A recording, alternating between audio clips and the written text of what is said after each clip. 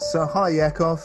It's great that you're going to be having this conversation as part of this What is Life series. I'm aware that we were going to film, but that we're in lockdown because of this virus. So we're doing it like this. One of the reasons we were going to do this now is you have this book just out.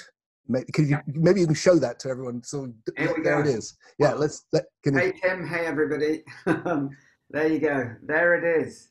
Isn't it Shining beautiful? bright and new. What's the subtitle? Shaman is such a strong title. What's the subtitle? Yeah. It's invoking power, presence, and purpose at the core of who you are. It's been you know what it's like, but it's been a real labor of love. This one. Fantastic. It's really So, it feels like, the first thing I have to say is that obviously we know each other, which is yeah. not always true with the people I have these conversations with. And the reason we've got to know each other is that, and I've said this to you many times in private, and I'm now going to say it here in public, is that I find you and Susanna, your wife, of immense integrity, great compassion, and I trust you. And you are coming at life, a book's called Shaman. You call yourself a shaman, and there's an approach to life that comes through that. So one of the many things that attracted me towards the idea of having a conversation like this with you was to see how your perception of what this is from your journey, which has made you end up moving to a shamanic perspective, how that relates to what I've been exploring. And so let's start with that. So you've done the book. Why do you call yourself a shaman? What is it? What is that? What does that mean? What's your view of reality through those eyes? Thank you, Tim. Well, first of all, just thank you very much for your very kind words. They really, yeah, it's lovely to hear them. It's really nice, very warming. I feel like I'm warm just to be with you and be with the people who are listening to this. And thank you. It's lovely. I could say the same. In fact, I'm going to.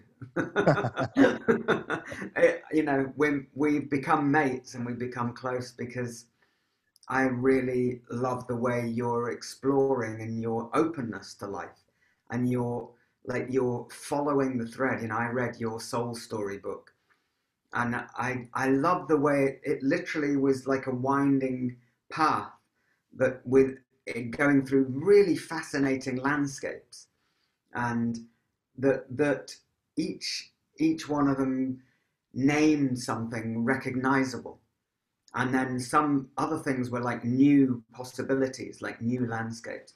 So that's very interesting, exciting for me. Being well, coming to your question, or that initial, what is this shaman thing all about? And, Yeah. What is this shaman thing all about? what is this? I'm a white Jewish guy living in Yakov. I Yemen, mean, it's a Jewish, right? born in Liverpool. What happened? Yeah.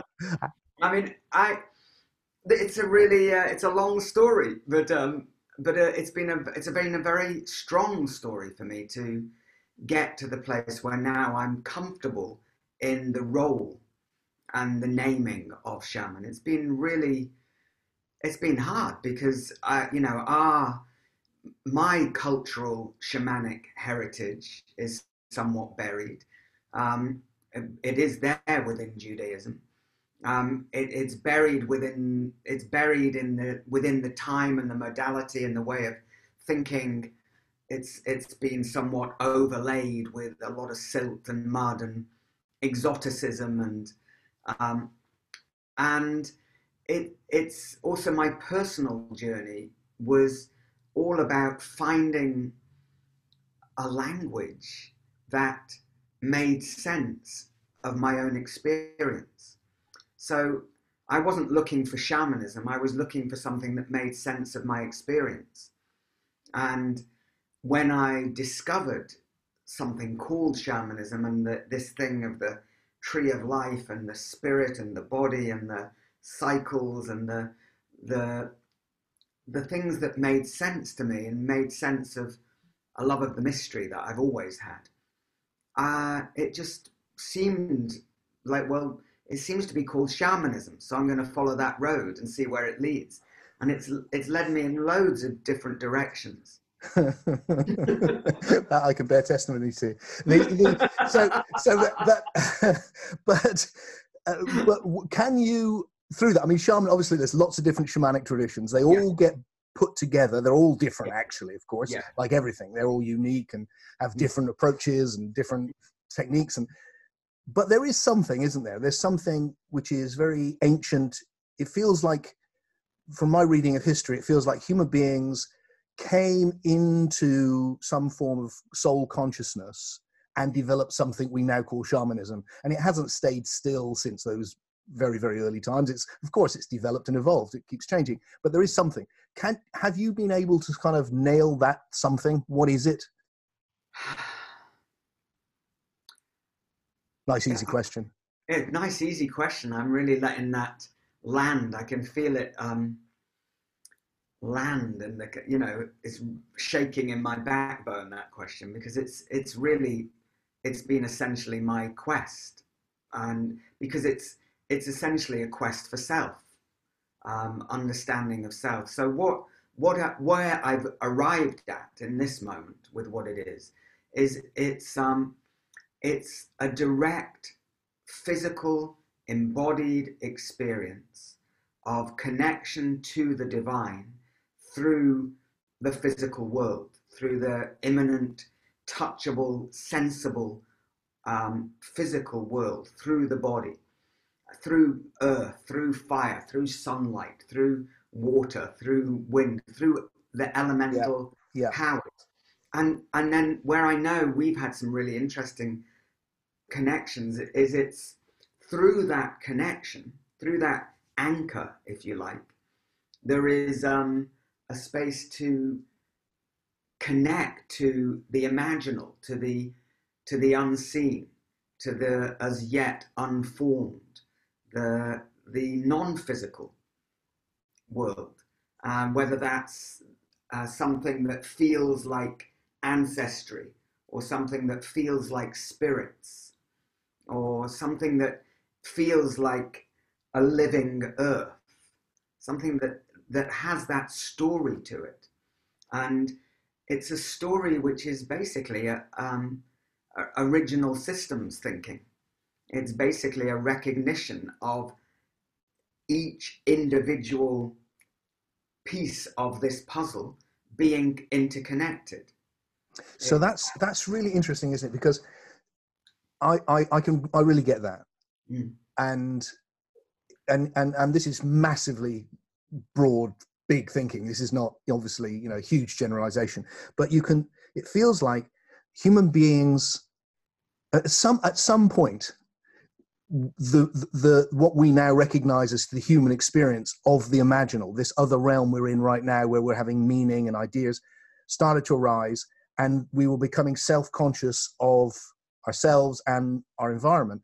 And it looks like you said, that the first thing that human beings did was they experienced the divine, the sense of wonder, the oneness, but in the world. And then at a certain point, maybe the Axel age, 2,500 years ago, or whenever it was, there seems to be a movement into transcendence, where mm, suddenly it's all about getting away from here, that yeah, this is some illusion, this is not the place to be. yes, And that was a phase. I feel like I've been through all these phases, actually. And yes, and then what seems to be happening now, which really intrigues me, is it feels like all of that's coming back, and there's a sense in which there's that lovely name that Gebster, I think, was the first person who used it, but Ken Wilber's used it a lot, of integrating, integral. mm, That somehow mm, we've actually, sorry, I'm getting a bit lost here, but this seems important to lay the foundation for what we're trying to do. Is it feels like you and I we've lived through a phase which is more to do with being individualistic and relativistic. Everyone's got their own thing. You make your own truth. You find your own spirituality, and you're a shaman. I'm a Sufi. You're a this. I'm a Buddhist. Whatever it is. yeah, And then it feels like now with our children, I watch them, and they're moving into something quite different. And we're part of that because we're still here, which is integrating it. How does it all fit together? How does that transcendent fit with that shamanic immanent? And how does that? resonate? Absolutely. Well, I mean, on a personal level, I do. You said, you're describing a lot experiences that you've been through, that transcendence, and for me, certainly transcendence. It wasn't really transcendence. It was more like route one out of here, because Right. here wasn't a very safe place to be. Didn't feel like a safe place. Didn't feel recognizable. Felt other. Felt incongruent. Felt dangerous. Whereas there in the imaginal, in the dream, as a child, I couldn't wait to get to bed because my dream life was far more real to me than my waking life. Had much more much more of a substantial feeling to it. It was where I was safe actually. And yet you've ended up, I mean, you do a lot of what you do is about movement, right? So It's you've ended up yeah. right into the body to. Well, that's the interesting thing. I was running away from experience. I was using that capacity I have to dream. We all have that capacity to be somewhere else than in the body, physically present. I was using that as distraction, well, survival mechanisms. And then also, when I was younger, really young, getting into this, it was all about going somewhere else. It was all about being in some better other place, and And yet that suited me. It was it's, exotic. It but was exciting. I was just thinking about it because I'm thinking it's like, but the shamanist thing, it's because it's actually, like you said, it's not legit. It's not just about, get out in nature, is it? I mean, it's rooted in nature, but it is also very much in the imaginal. I mean, that's where all the Totally. shamanic work gets done. Yeah. If you take ayahuasca, you end up there, don't you? It's like, whoa, just like, Totally. you're just.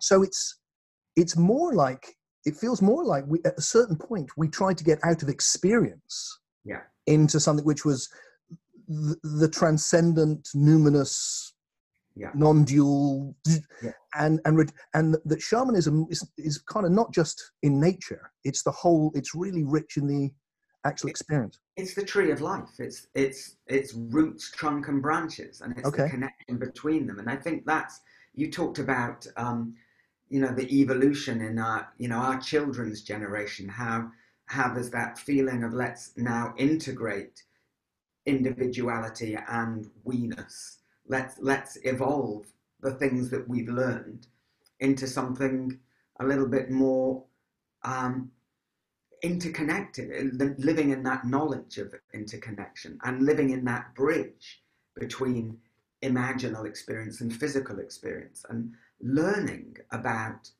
how do they relate? How does my story relate to my lived experience? How does what I imagine about reality affect the way I experience reality?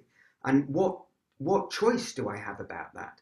And the body, and which wasn't my best friend. I used it a lot, but I didn't like dancing. When I discovered dancing, I wasn't looking to dance. I was looking for shamanism. I ignored the whole bit of the write-up that said dance. And when I got into the room, this was with Gabrielle Roth in a dojo in London in 1988. There were all these people in their leotards stretching, and I was like, what's going on? No, this is like, I've got to, oh my God, I've signed up to dance for 3 days with these people. I was freaked out. But I tell you what, I was within about an hour, Gabrielle, who at that time was a really wild creature. She was like long black leather jacket and dark sunglasses, beautiful black hair, absolutely very exotic being. And she kind of waltzed into this space like a whirlwind. And within about 20 minutes, she had me, she'd seduced me. I don't mean sexually, I mean, out of my thinking about what might or should or would or did or will happen into this that moves. This is movement. You just have to shift your attention from what you're thinking about into the experience that's happening in your body, and the intelligence of life that is movement, that lives your body, moves to the beat, and just let go and see what happens. And it freaked me out because it was amazing. It was just like, wow, all this creativity. I had no idea.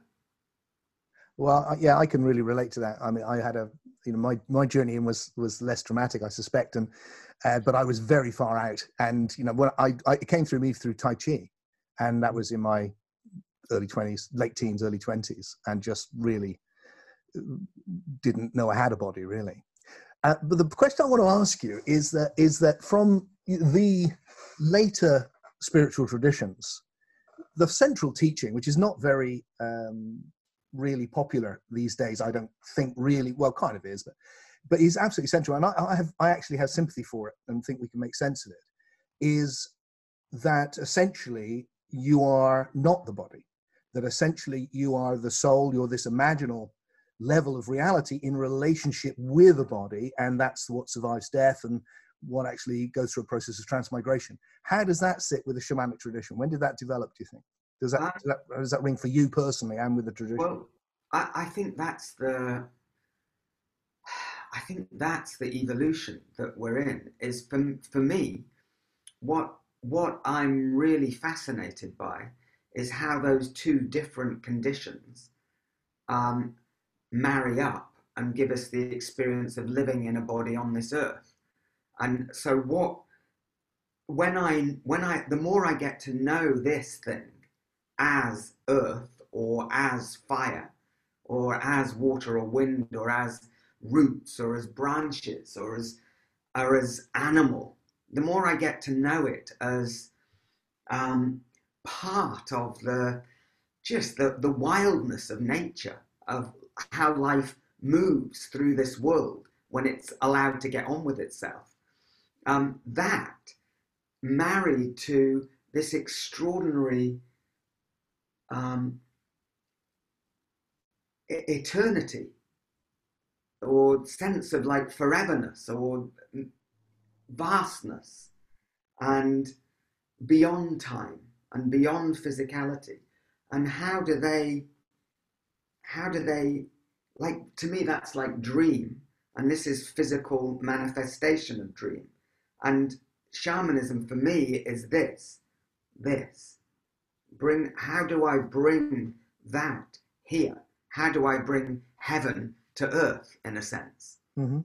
And in that sense, there's an evolutionary prayer at the heart of shamanism, which is well-being for nature, that which is us too, well-being and connection and interconnectivity and ground and root through which to land the experience of the purity, the magnificence of spirit together here. So do you think that there is a sense, like when you're in the rainforest or something, I mean, it's hard now because all the traditions are changing all the time, but I presume but do you have a sense of how it is traditionally seen, the purpose of life, if you like, from that perspective, from a perspective that didn't have all the knowledge we now have about the nature of the universe? And how has that changed, and what's your synthesis of the two? Well, we started about the whole thing about me being a white Jewish guy living in Devon, and I don't practice Amazonian shamanism, or I'm not. That's the thing that I had to really learn from all these different indigenous traditions.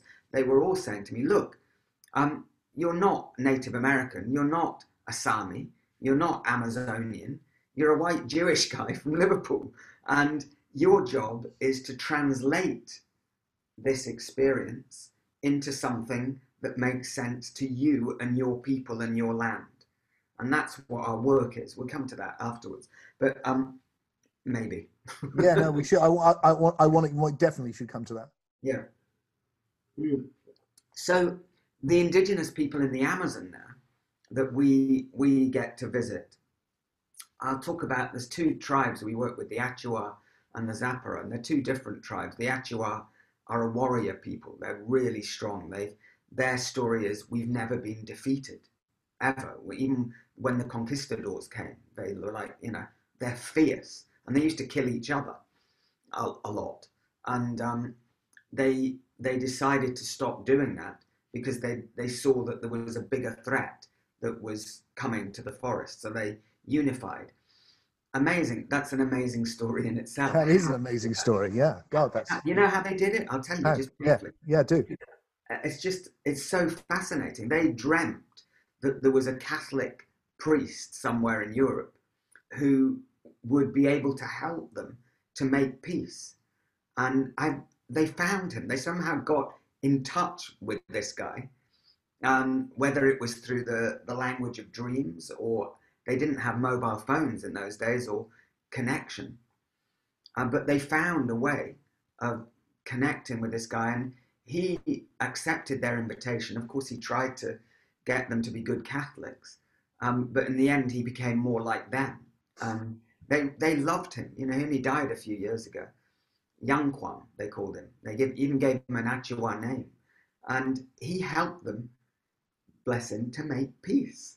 Amazing. Wonderful. Like, what a story. That is a fantastic story. And so they're warriors, these people. And they're very proud. And they're very secure in their sense of self, their sense of cultural identity and place. One thing I noticed very quickly when I went there is that's very different to us is they don't judge. They don't start by seeing something different and going, don't like that, or it should be like this, or we do it like this and they do it like, why did it? They observe. They observe and they go, they're curious. Well, you're doing it like that. I wonder what the outcome of that action is. And they're by no means perfect. They're just a human being like you and me with all their own stories going on. But in terms of their shamanism, it's interesting because they've made peace, but their shamans haven't yet. And, the shamans. Wow, that's so interesting. It is. What? Sorry, go more. They're it's not that they're actively at war, though some of them are. There's always been that in shamanism.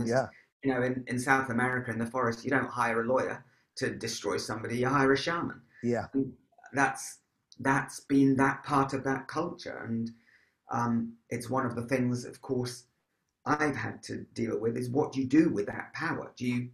Are you willing to do harm? Are you willing to, and for me, that's an absolute bottom line no.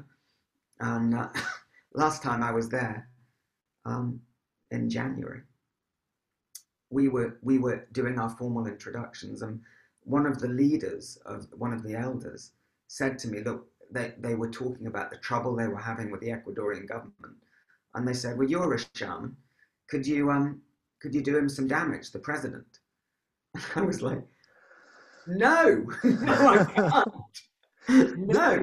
I'm really pleased you brought this up because we could have easily missed this, and because it's something I'm always very aware of because I like to see things from many sides, is that there's a massive romanticization of older cultures, these very different cultures that live in very different ways.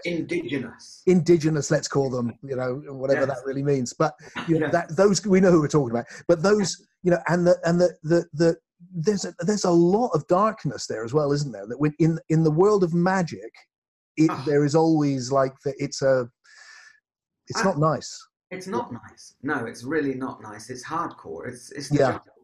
It's the jungle. It's live and die, and death is always in the room, and it's always present, and it's sharp, and it's wild, and there is that element to it. I think it's partly, I love that wildness. At the same time,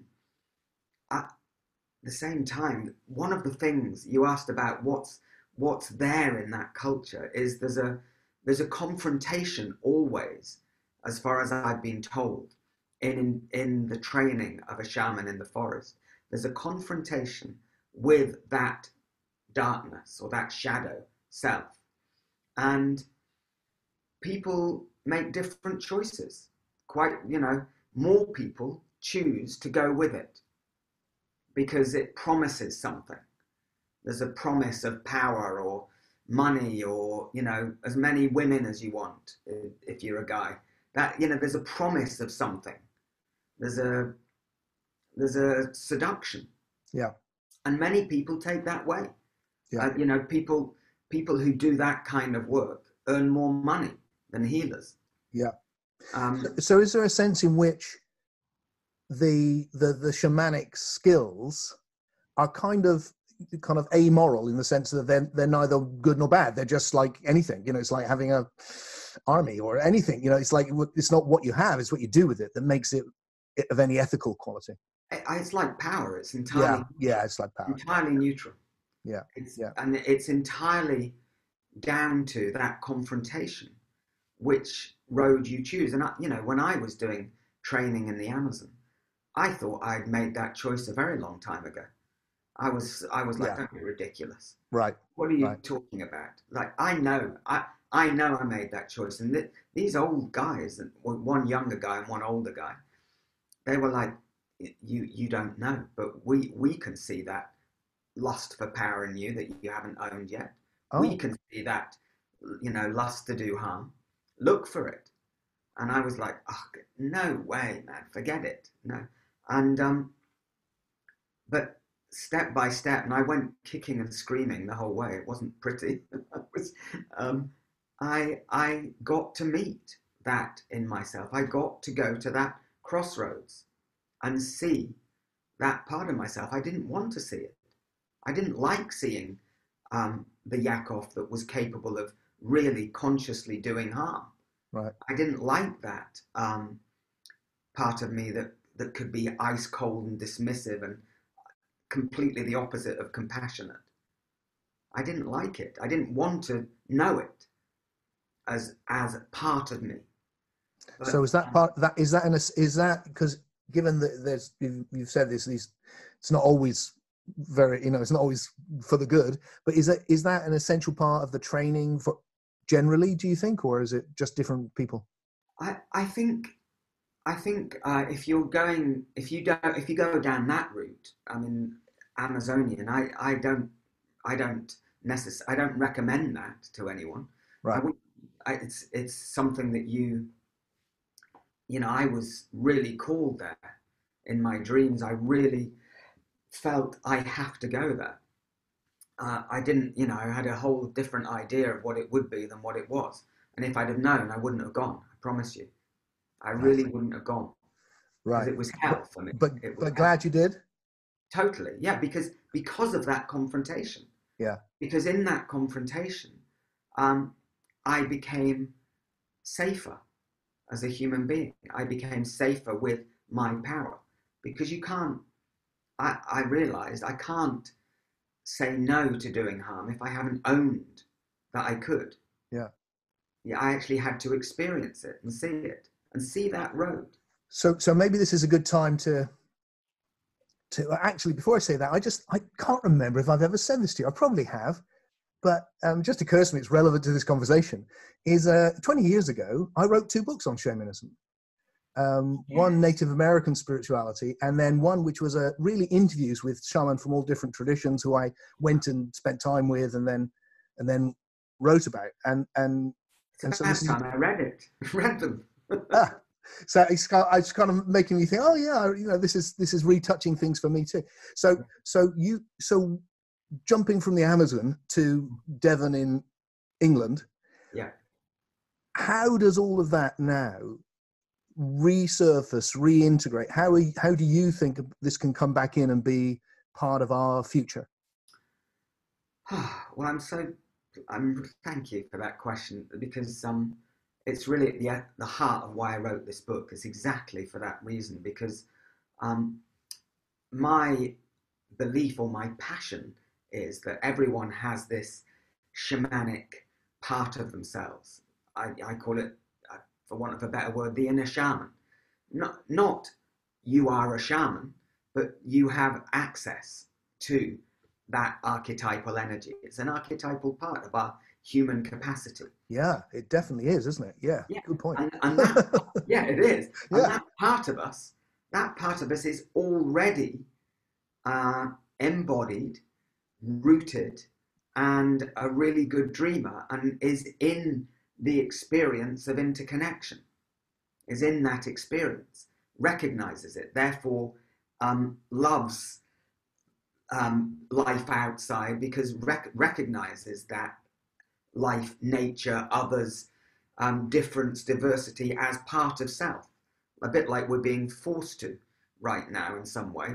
We can't, it's harder for us in the middle of this pandemic to really, really be totally separate from him over there or them over there, because we're all in, we've kind of landed in a situation of being in this together to a degree.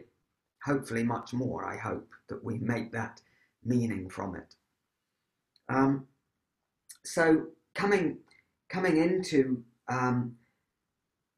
how we work and why I think it's helpful is our whole thing is to help people to become present in the body, really present in the body.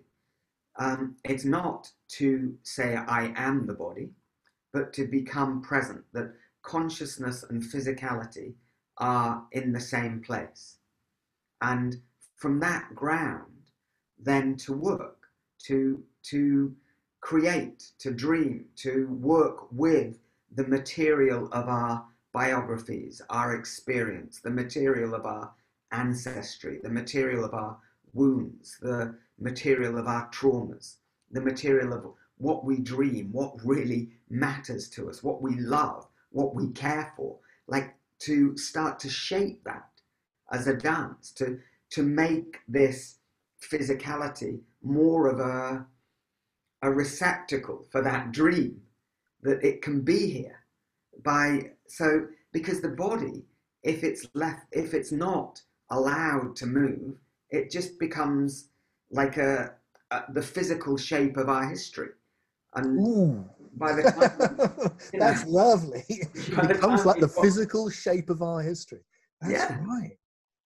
and then by a certain point, it's, we can't move anymore because we're full of emotion, and we're full of history, and we're full of experience, and we're full of pain, and we're full of food, and we're full of distraction. We're just, that's like,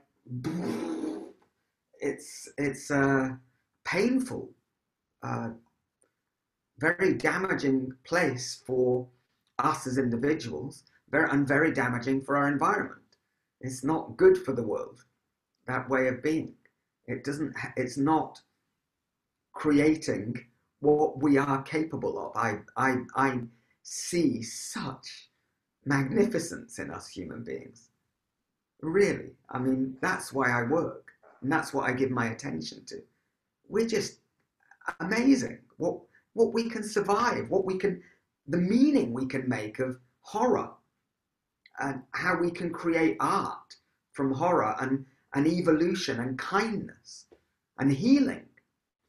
So for me, that's our work, and that's how we work, is get present, so that the life that's inside that history, the life that lives the body, that is movement, that is the intelligence of life. We call that the unbroken. The unbroken, that's nice. So that really is integration, isn't it? It's an integration between the imaginal and the biological, or the physical, Totally. and bringing them, making sure they're part of the same Yeah. And then when you one thing. sleep at night, when you fall asleep at night, your spirit can fly free from your body. Yeah. That's also true. That's beautiful. Yeah. I feel the same. It's like, it's lovely to let the attention go to all these places, but that they're all part of one thing, and that we don't miss that, Yeah. so that we can move between them, and Yeah. and somehow the understanding which I'm looking for as a philosopher, with my that hat on, is about that. It's about, how can I understand how this whole one thing fits together Yeah. in such a way that honors every part, So Yeah, it's not rejecting the world as Maya, the illusion about. There's no bad thing in it. There's badness in it, of course, and but absolutely. there's no element of it which is like it's all part of this one thing, which is moving forward, which is constantly changing and evolving and becoming richer and richer and richer. Absolutely. It's, you know, my deepest experience of what you're talking about is that there's no exception in the embrace of the divine, or that's not part of wholeness, of universe, Yeah, yeah, of consciousness. yeah. There's nothing that can be excluded. It's the consciousness is the sum total of everything. And So I would like to I was going so fast. I knew it would. I want to try an idea on you, Yakov. And if I may not be able to articulate it quickly enough for it to really make sense, and if it does, I just apologize to you and everyone else. But but I'm going to have a go because there's I can't share this idea with many people and get a response. And it may not be one you resonate with, and I'm ready for that. That's fine by me. You know that. So this is where it's come up. So I remember you and I actually having a conversation quite a long time ago about this idea of spirits and spirits in rocks and spirits in rivers and spirits in plants and all of that.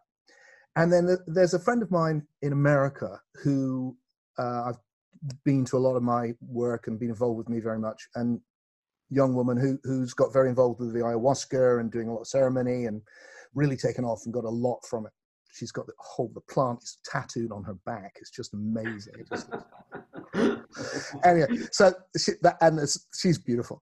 And another person who's been to a number of my events who's from England, actually has gone across and done work with her and came back to me and went, I really like this shamanic thing. It's really speaking to me. But I have real trouble with this idea of the spirits in the rocks and all of this. And how do you make sense of that, Tim? Can you make sense of that for me? Or is it just like, no?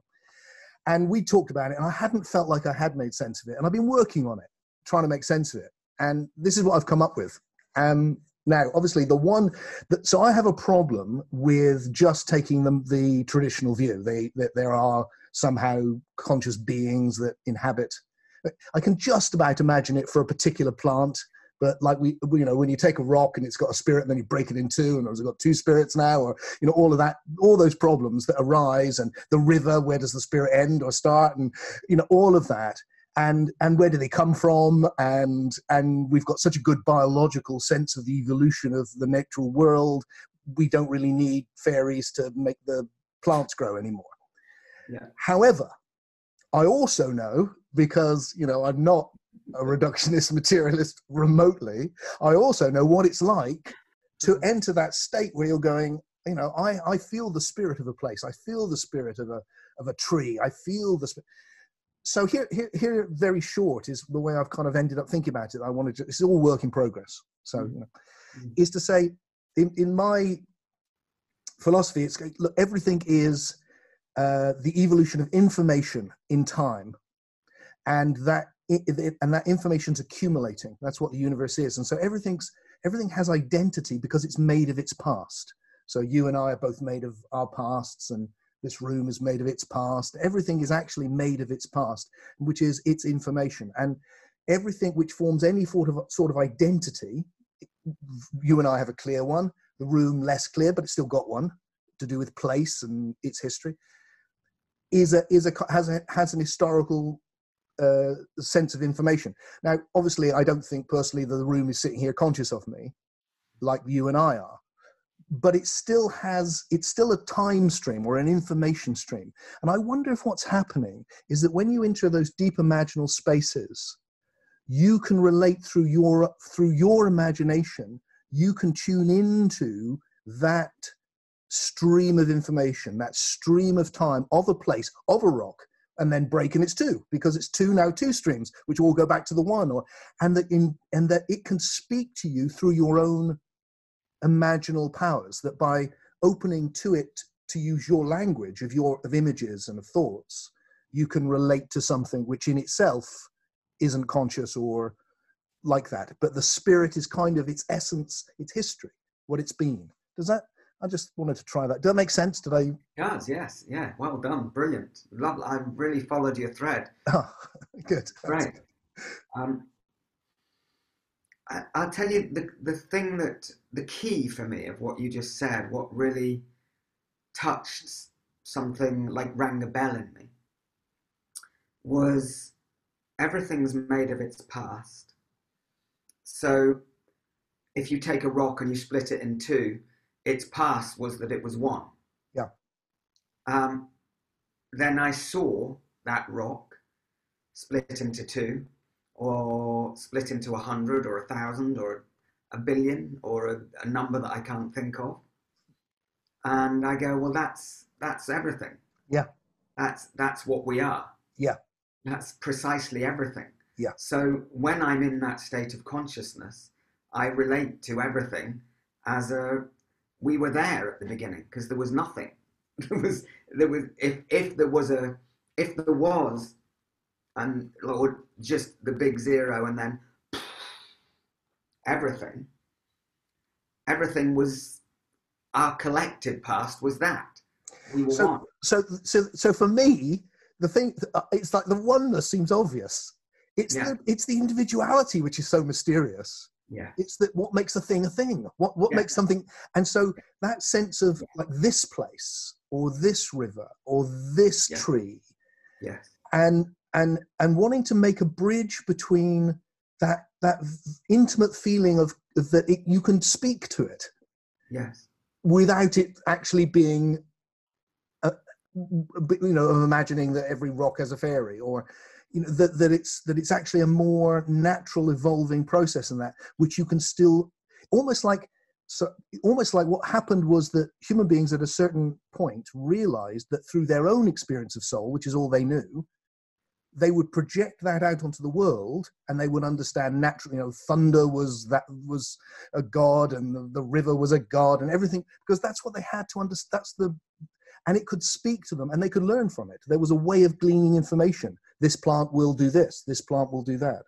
But without and now we can maybe move on from the sort of more. I suppose I want to say a word on behalf of the primitive, in a sense, like that the primitive story of understanding. I think like beginnings of the projection of some kind of awareness of self onto environment, and then direct relationship with this, like thunder or lightning or fire or dinosaur, that's bigger than me, that's more than self. So I feel that's so, it's so important for us now, that we're able to relate to something bigger than ourselves in a tangible way. And I do you mean that the understanding can cause a distance between the thing itself? Is that what you're saying? Yeah, possibly. Yeah. That's definitely true. Possibly. And I just want definitely true. So, and then my experience, I was thinking when you were talking about that, well, the river, if the river has a spirit, where did it begin? Where does it end? Does it end at the sea, or is it there at the first little drop on the top of Dartmoor, that tiny little pool that becomes the River Dart? Like which is the spirit? Where? And I think that's a really, really interesting question. It makes me want to really go and walk that road from the little thing just up on the hill over there and ask. Well, you should do that. See, so here's the answer that I'm hoping you'll get, because then it'll be like, it'll fit into the way my thoughts are going, which have been interesting me, because it feels like that it's like our use of the word spirit suggests a particular thing, like it's a spirit of the river. Yeah. What I'm playing with is that sense of which everything is this flow of information. I don't mean that in a reductionist sense, that. I don't mean it's just information. I mean, it's information as fire and Wayne and you and me and the mind and God. And but that as you walk that, you will be connecting with that, the whole past of water pouring down that hill. going back and back and back until it wasn't there. And that has a, like, if we took the word spirit, and one of the meanings of the word is essence, from esse to beef, it's being, it's essence. Mm. That there's an essence to everything based on its identity, which is its past, and that we can tune into that and have a relationship with it, which makes it intimate. Yeah. And suddenly it's more than, you know, a rock. It's like, wow, there's a world in it. Yes, I mean, I think I come back to the same place. I think I want to give space to the mysterious possibility that it might be conscious of itself in a way that I just don't understand. That it might have a, or that the river has an identity that, you know, in a sense, a river goes from where it begins to where the sea begins.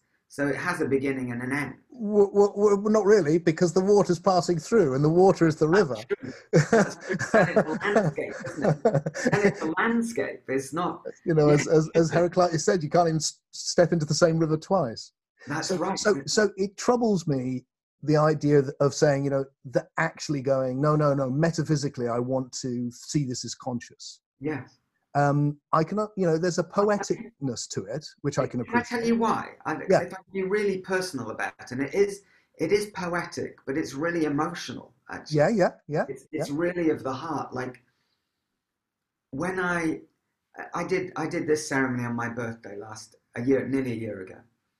And I went up on the hill and I lit a fire and I took my drum and I drummed and I said thank you for my life and did all the things that I do in my little ceremonies. Spoke to nature and I had my eyes closed. And I was drumming with my eyes closed and I was totally in the imagination of the fire in front of me and the wind and the trees and the river going past me. And it was like, wow, I'm really in touch with these beings, and then I heard this little voice in my head saying, Yakov, open your eyes. It's not in your imagination. It's here in front of you. Open your eyes. And I opened my eyes, and the fire was burning in front of me, and the tree was dancing in the wind, and the river was singing, and the sky was total divine art. And I was totally blown away. And then I started to talk to the fire. And I learned in a ceremony from a guy from Mexico called Victor Sanchez, speak to the fire as if it's your grandfather. And since he said, if you do that and you really connect in your heart to the heart of the fire, you'll never be lonely. Because all you ever need is a candle in a room and your grandfather's with you. And to me, it was such a beautiful invocation of something. Okay, so I actually really get that. Yeah. And this is something which it's a period of my life, which so long ago, I really very rarely talk about it. But when I was 20, I had the most intense year of my life studying Western magic, which was Western shamanism, really.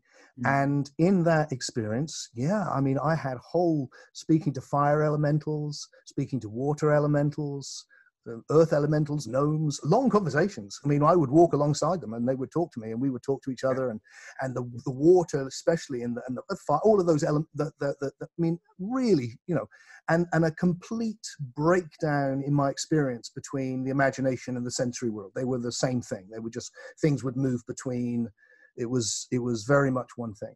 And so I really get that. And part of what I've been trying to do, I think, for the last 40 years since, is kind of make sense of some of that, and you know, what the hell was happening then, and so maybe the place where I've ended up somewhere slightly different right now is that it now feels that that the power of the imaginal is so strong that it can reach out and embrace that, and that I can't.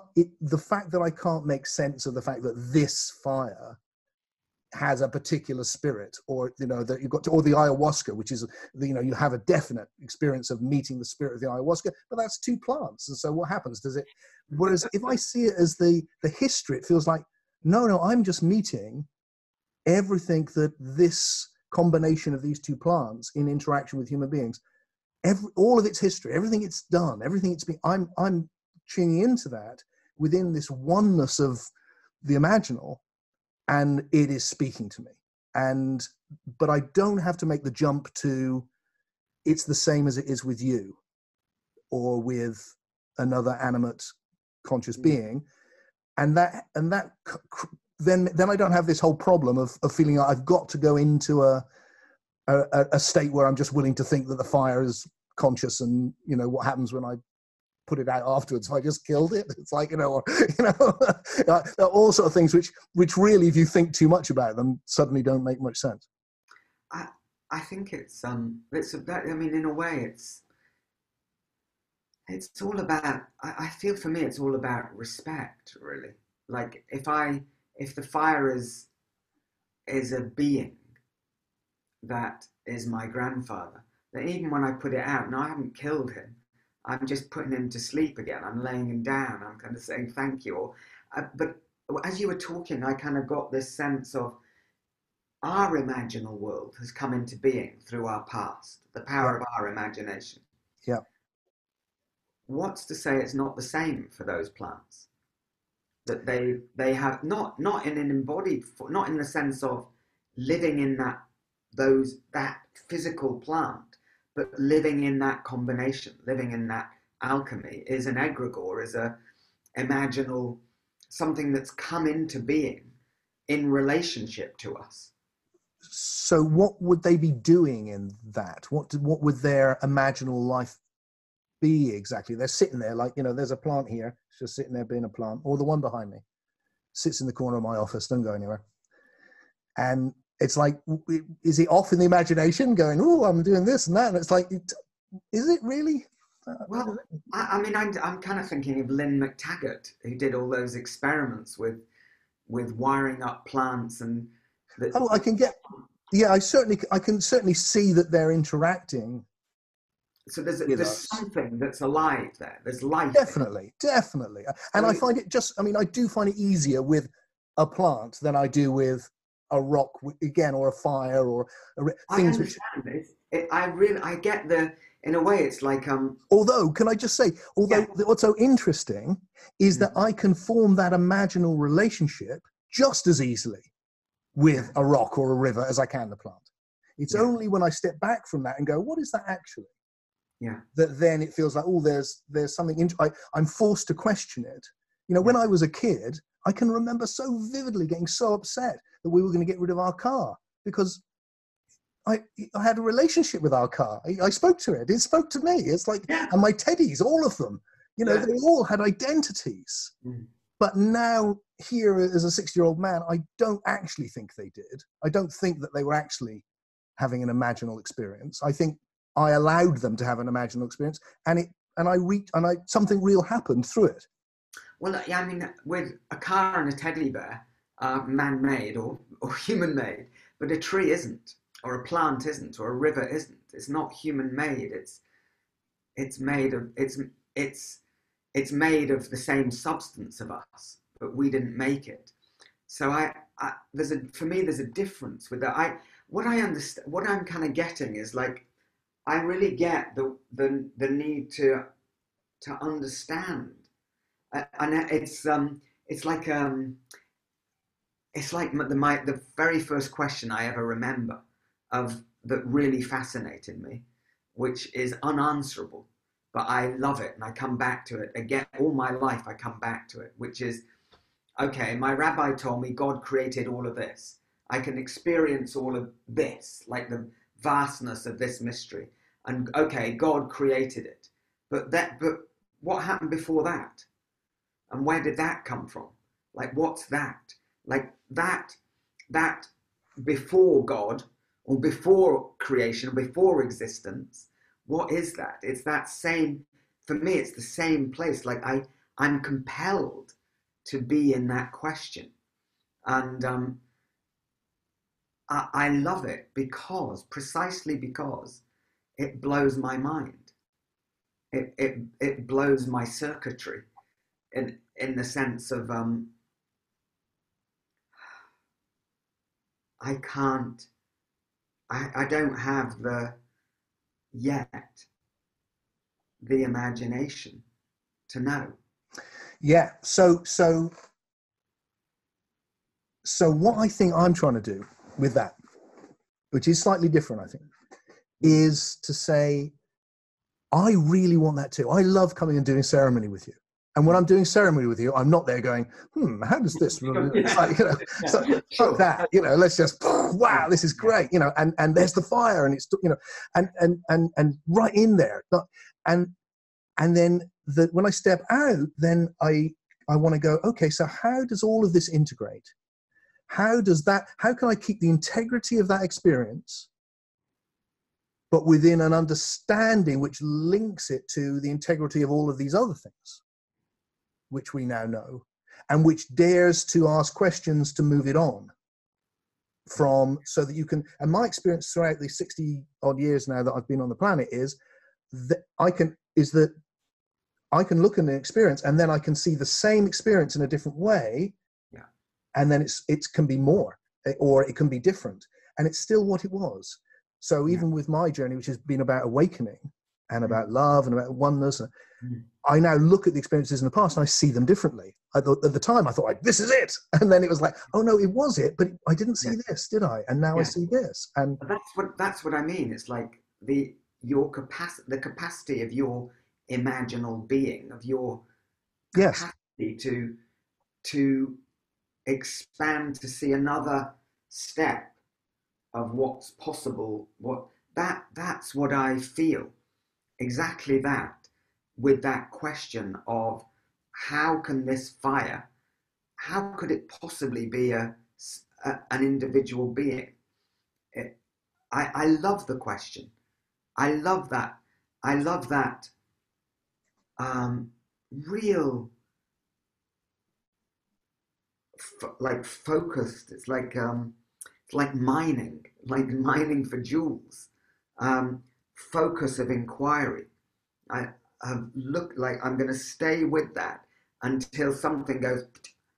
I get another pop of possibility, and that's very much what I've been doing since we had the last conversation, actually, of doing that, of just thinking there is a way in which somehow there's a way in which we can, I've done the same with What's Before God. We won't get into that now, but this is, as this is what I spend my time doing, is just holding those questions. And my experience is, if you do that, that actually things do arise, that the imaginal nature of you push it and you question, it's just like, wow. And then you're constantly hurled into a new universe through it.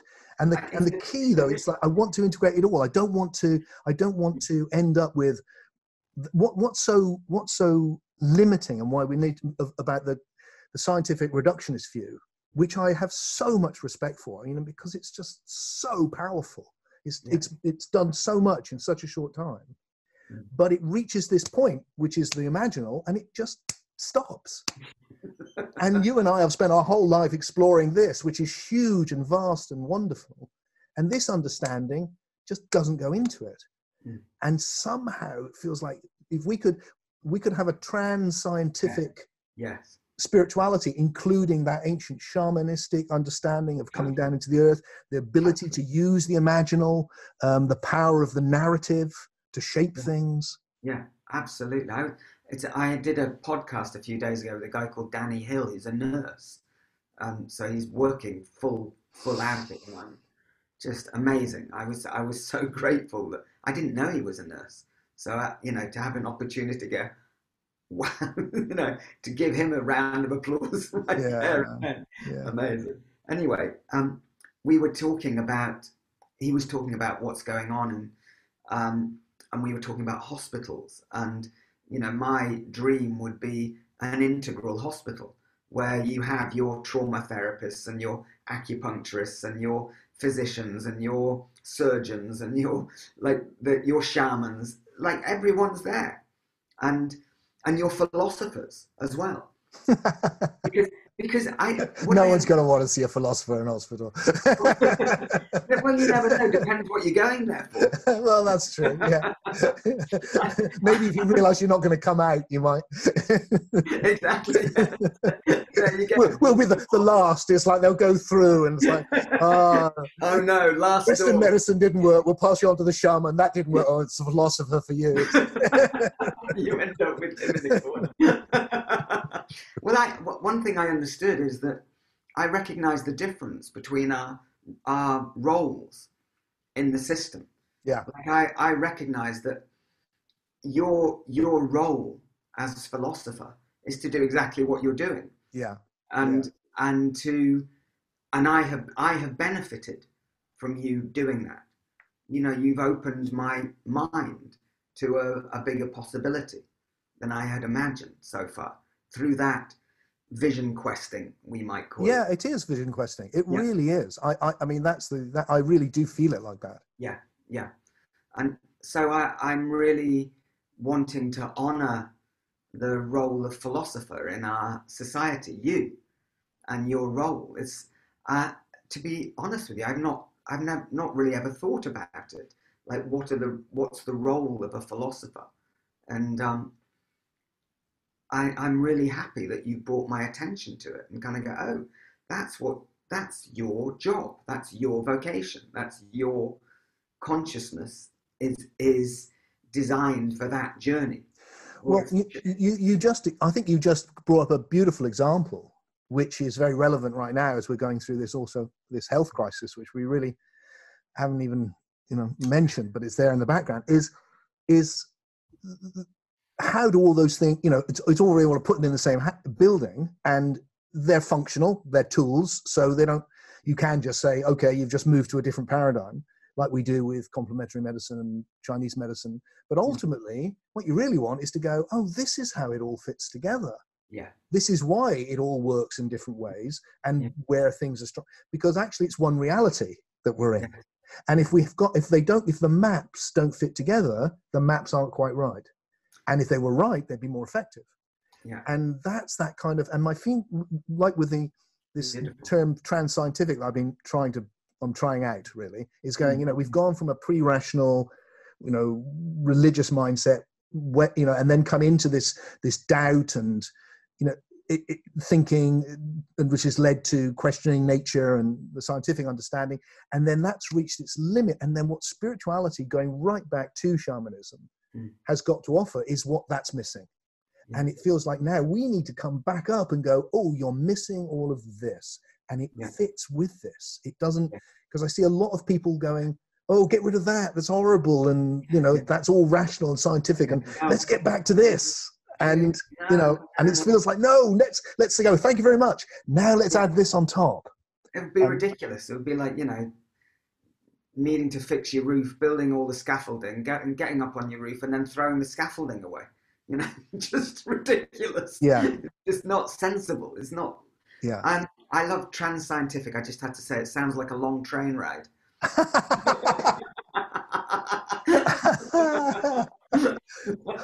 love that. Yeah, let's go on the trans-scientific railway, and then let's transcend it. Let's transcend it. But I love this what you said. If they don't all fit together, then they're not right yet, or we haven't found. It's like it's a puzzle. You're talking about a puzzle. Yeah. And it fits together into a wholeness. Yeah. And perhaps that's what we are evolving into. I wonder what happens when you get to that moment of the last piece of the puzzle, and then you drop it into place. What's after that? That's like what's before God. What's after God? Yeah, the disappointment of going, oh, that's what it is. Oh, right. Okay. I think the second you drop that puzzle in, there'll be another big bang. Just go. Yeah. Well, I think the metaphor for me would be that the reason it's such an interesting puzzle is that it's changing all the time, and the edges keep expanding, and it's actually a creative process that we're in. And the really interesting thing is the way we imagine it and think about it changes what it is, because it's part of reality. It's not this strange idea you get in a lot of modern culture, which is there's reality and there's us thinking about it. It's like, no, we are reality. We're the universe. What else possibly could we be? And we're the universe, having this imaginal experience, having all of these spiritual experiences. We're the universe dropping ayahuasca and going, whoa, and that's the universe doing all of these things. And it changes what the universe is. Every time we do that, the universe is a different place. That's what I was going to say. I don't think I actually got to just that experience of the recognition of everything being everything. There's no exclusion. There's no exclusion of anything. Yeah. Or any, like, actually, I heard a dear friend of mine, a beautiful woman, she once said that she'd experienced in her meditation that there's not a single tear that's cried, or a single cry that's made, or a single moment of suffering or joy or anything that isn't witnessed by the beloved, by the universe, by life, that isn't part of this. Even though part of it apparently and right now is a sense of being isolated, or the needing to isolate. Being isolated doesn't necessarily mean isolation. We're discovering that a lot at the moment, through this extraordinary imagination that we've created called the internet, the World Wide Web. The Shaman I know love it that we have an internet. They're like, oh wow, you guys created one. Yeah, we've got one too. It's called universal consciousness. It's the World Wide Web. It's that access to consciousness, but we've made it into this physical thing. It's extraordinary, through which we can experience connection.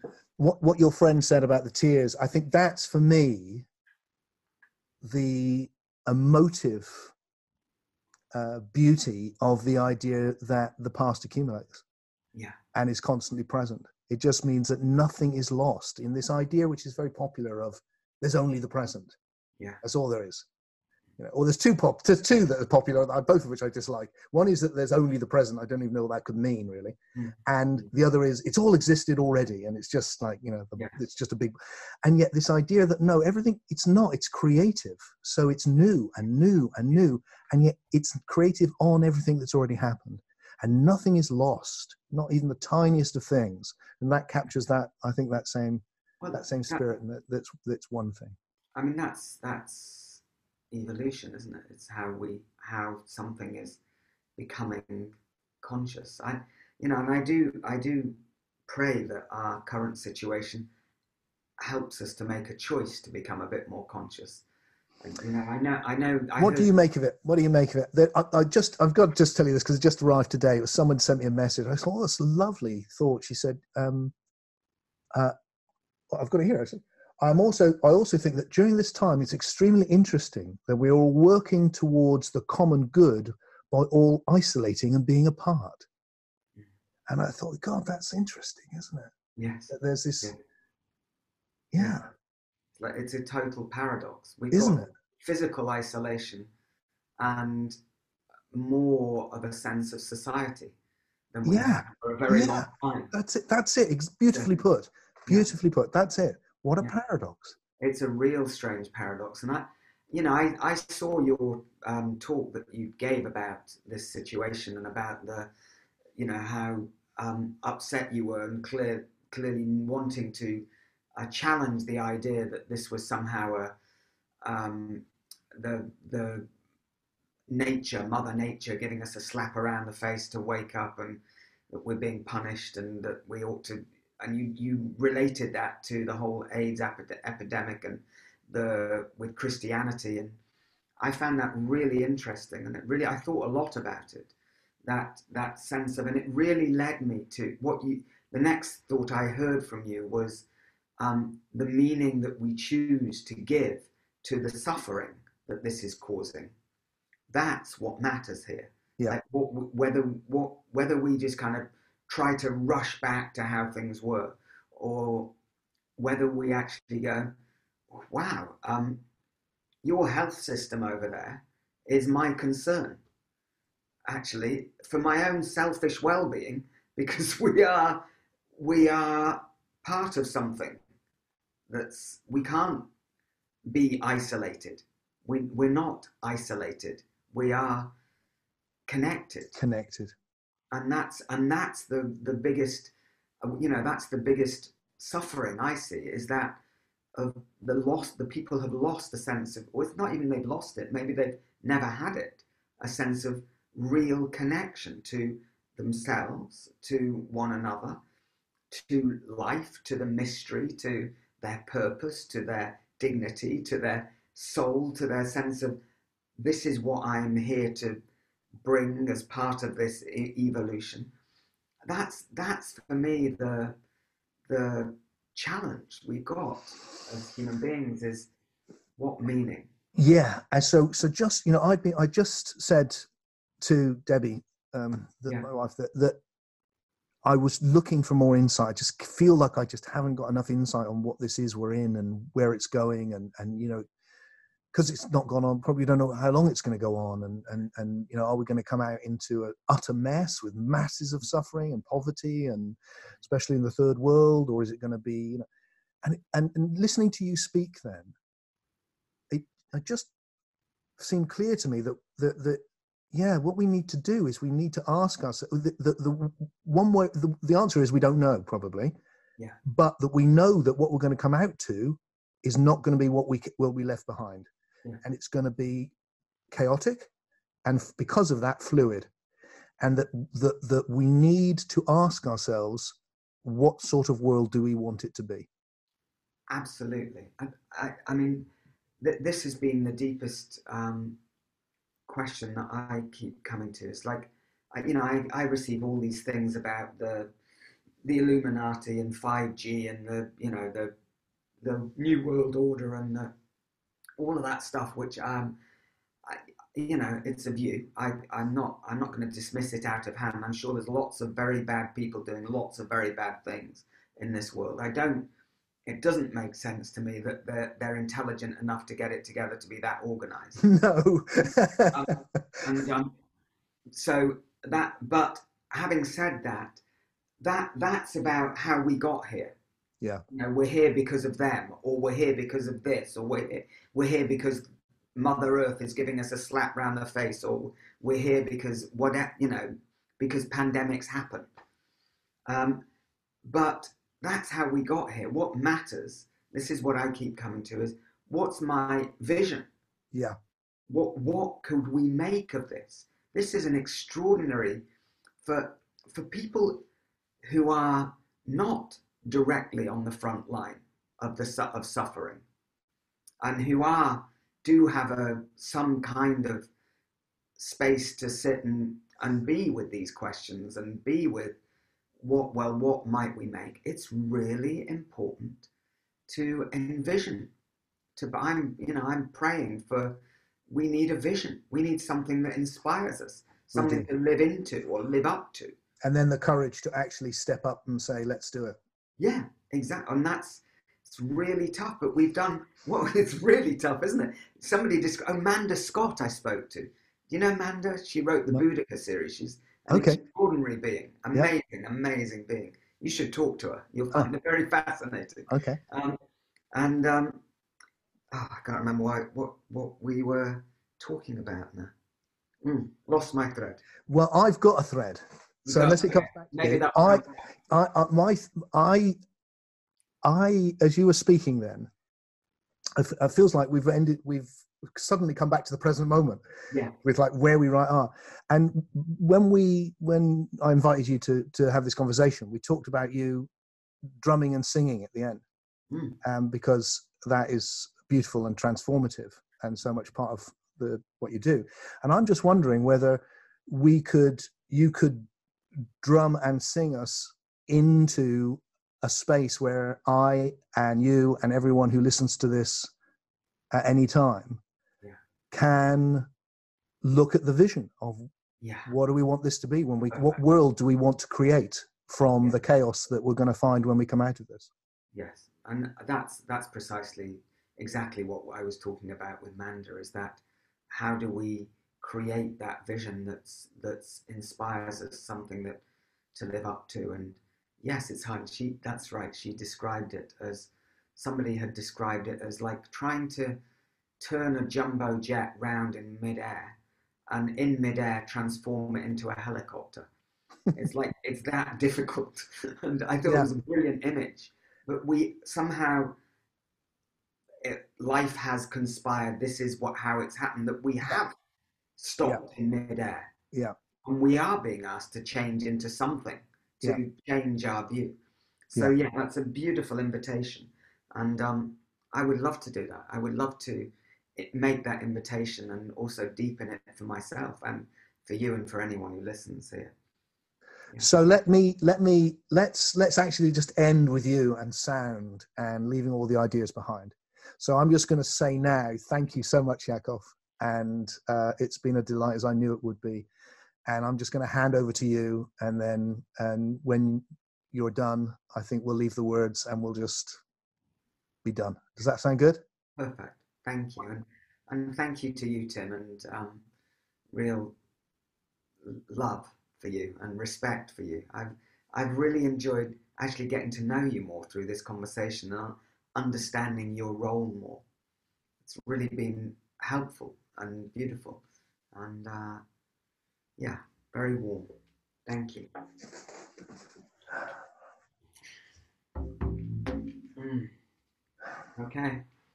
So, just before we begin this journey, the purpose of which, as we've been talking about, is to help you to relax into the body and to open yourself to receiving new information, whether that comes in picture or in a sensation, a feeling in the body, in sound or words, ideas, really trusting your capacity to open to receive something new, something that inspires you, something that guides you through these difficult times and has you looking forward in a way which has meaning for you and brings dignity to the suffering that's in this world.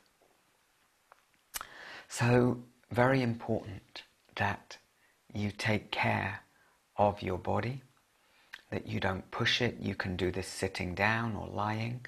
It's really good to stand up as well if you want to and let the drum move the body. Either way, really make sure you take care of yourself. Only go as far as you feel comfortable to go.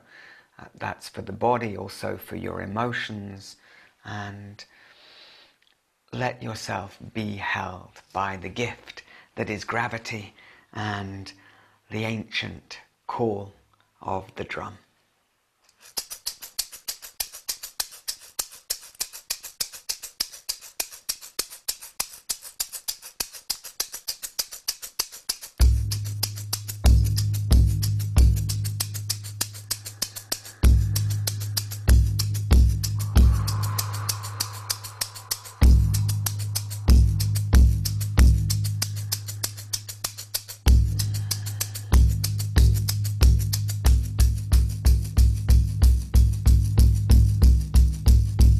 Good.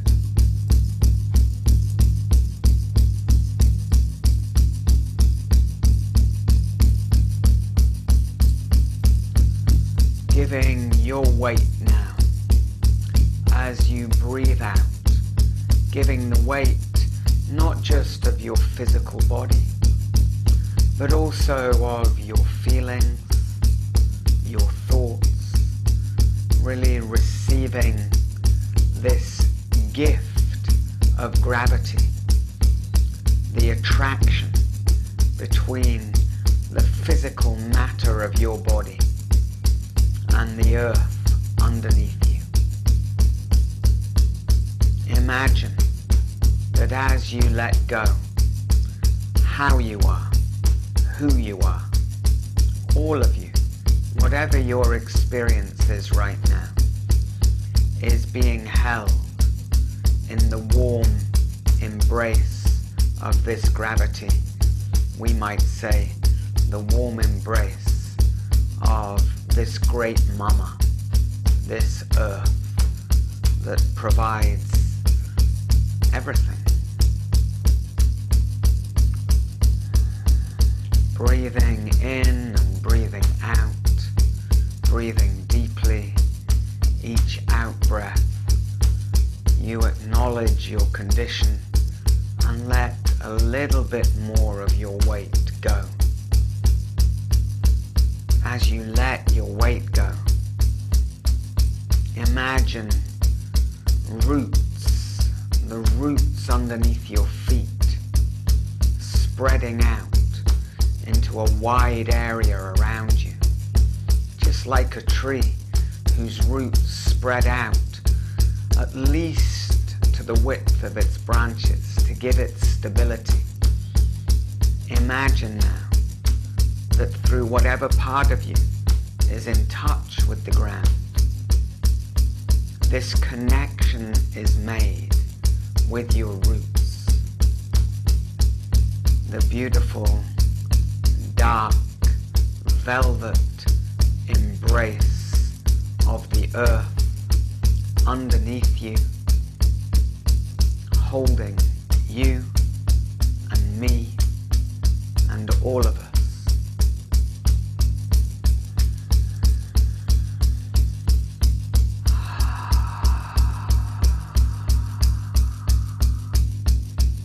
With each breath,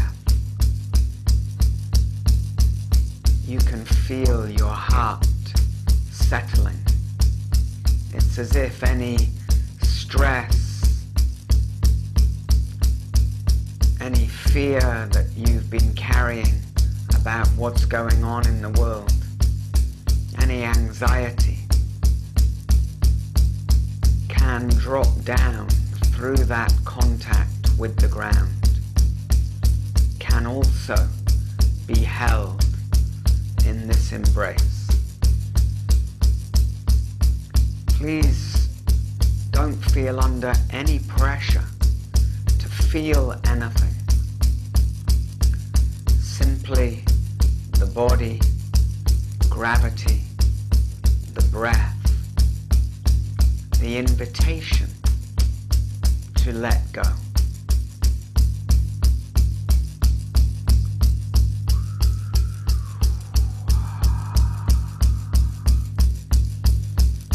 With each out breath,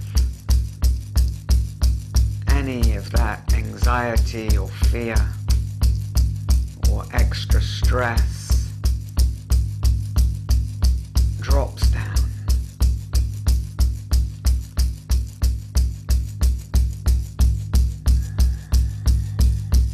It's as if there's more space inside the belly, inside the solar plexus, inside the heart.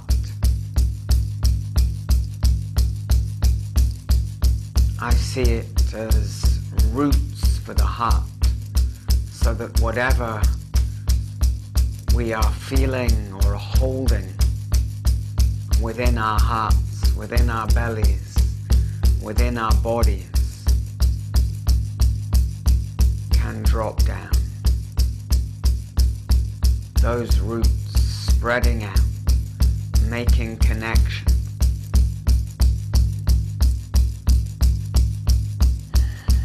If you're in isolation right now, this is a moment where you might feel connected with all the other people taking this journey right now. Beautiful.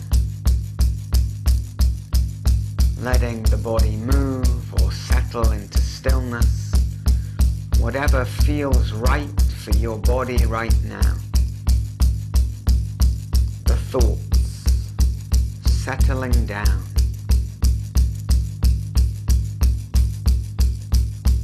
You can feel those roots and the trunk of your body supported, held, embraced, nourished by this feeling of giving in a little bit more to gravity. Gravity is the gift of the earth.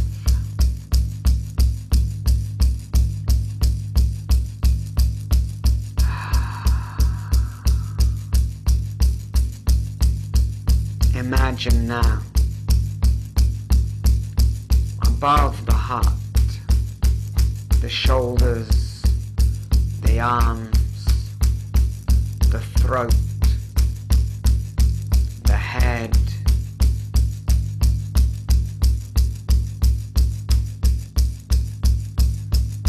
connecting to the wide open space, like a tree in the spring, opening its branches to receive the new light of a new season of growing. Good. Let the imagination open to that wide open space, and from your heart, from your roots, from your body, from your being, calling out now for vision. Vision of the future that's not rooted in fear, but that's rooted in the possibility of human evolution as part of the web of life. Human presence that is beneficial to the web of life. A step forward as a species, where we might expand our consciousness a little, make space for what really matters, so that we can dignify the challenges, the difficulties, the suffering of this time, with a vision of the future that wakes us up in the morning with a smile deep in our bellies, the possibility of evolution, opening your mind, opening the branches of the tree of life inside you, calling for the light of new vision, whether it comes in picture, whether it comes in sound or sensation, calling for that now.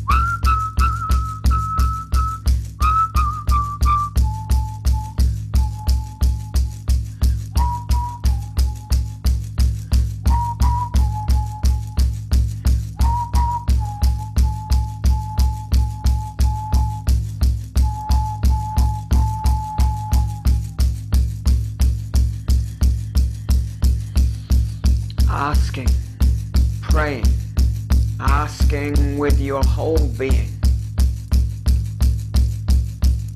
for guidance, for you, for what matters, for who you are and who you can become.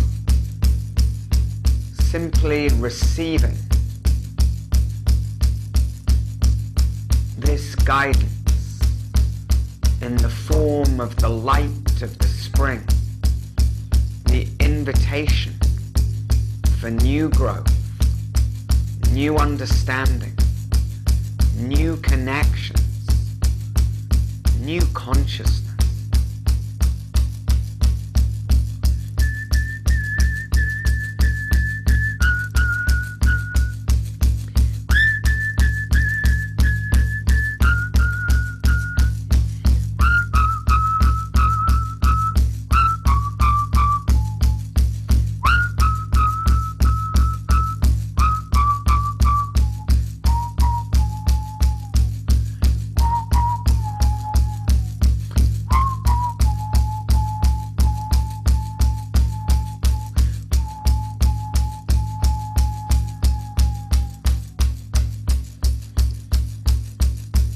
Sensing the body, the ground, those roots, the trunk of the body spacious, relaxed, held, receiving this guidance like light, even if it doesn't make sense to you right now. Opening yourself to receive this guidance. It may come later in the form of a dream or a little moment of inspiration, a vision that dignifies you, that dignifies our species. Something to grow into, something to live for now, today. Breathing in that warmth of the springtime sun.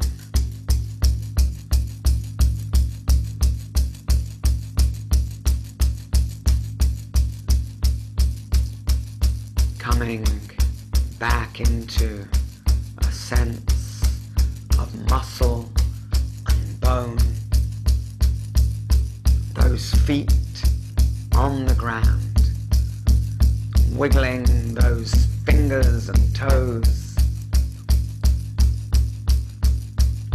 and on the 9th beat of this drum, gently opening your eyes, being back, completely welcoming yourself back, nourished, strengthened by this journey, welcoming yourself back into the room where you are, the space where you are, into a gentle landing, taking a few minutes after this to sit, maybe to write, to drink some water, just to walk around, take a few notes. Sometimes what you received in the form of light can be understood more just by letting yourself write.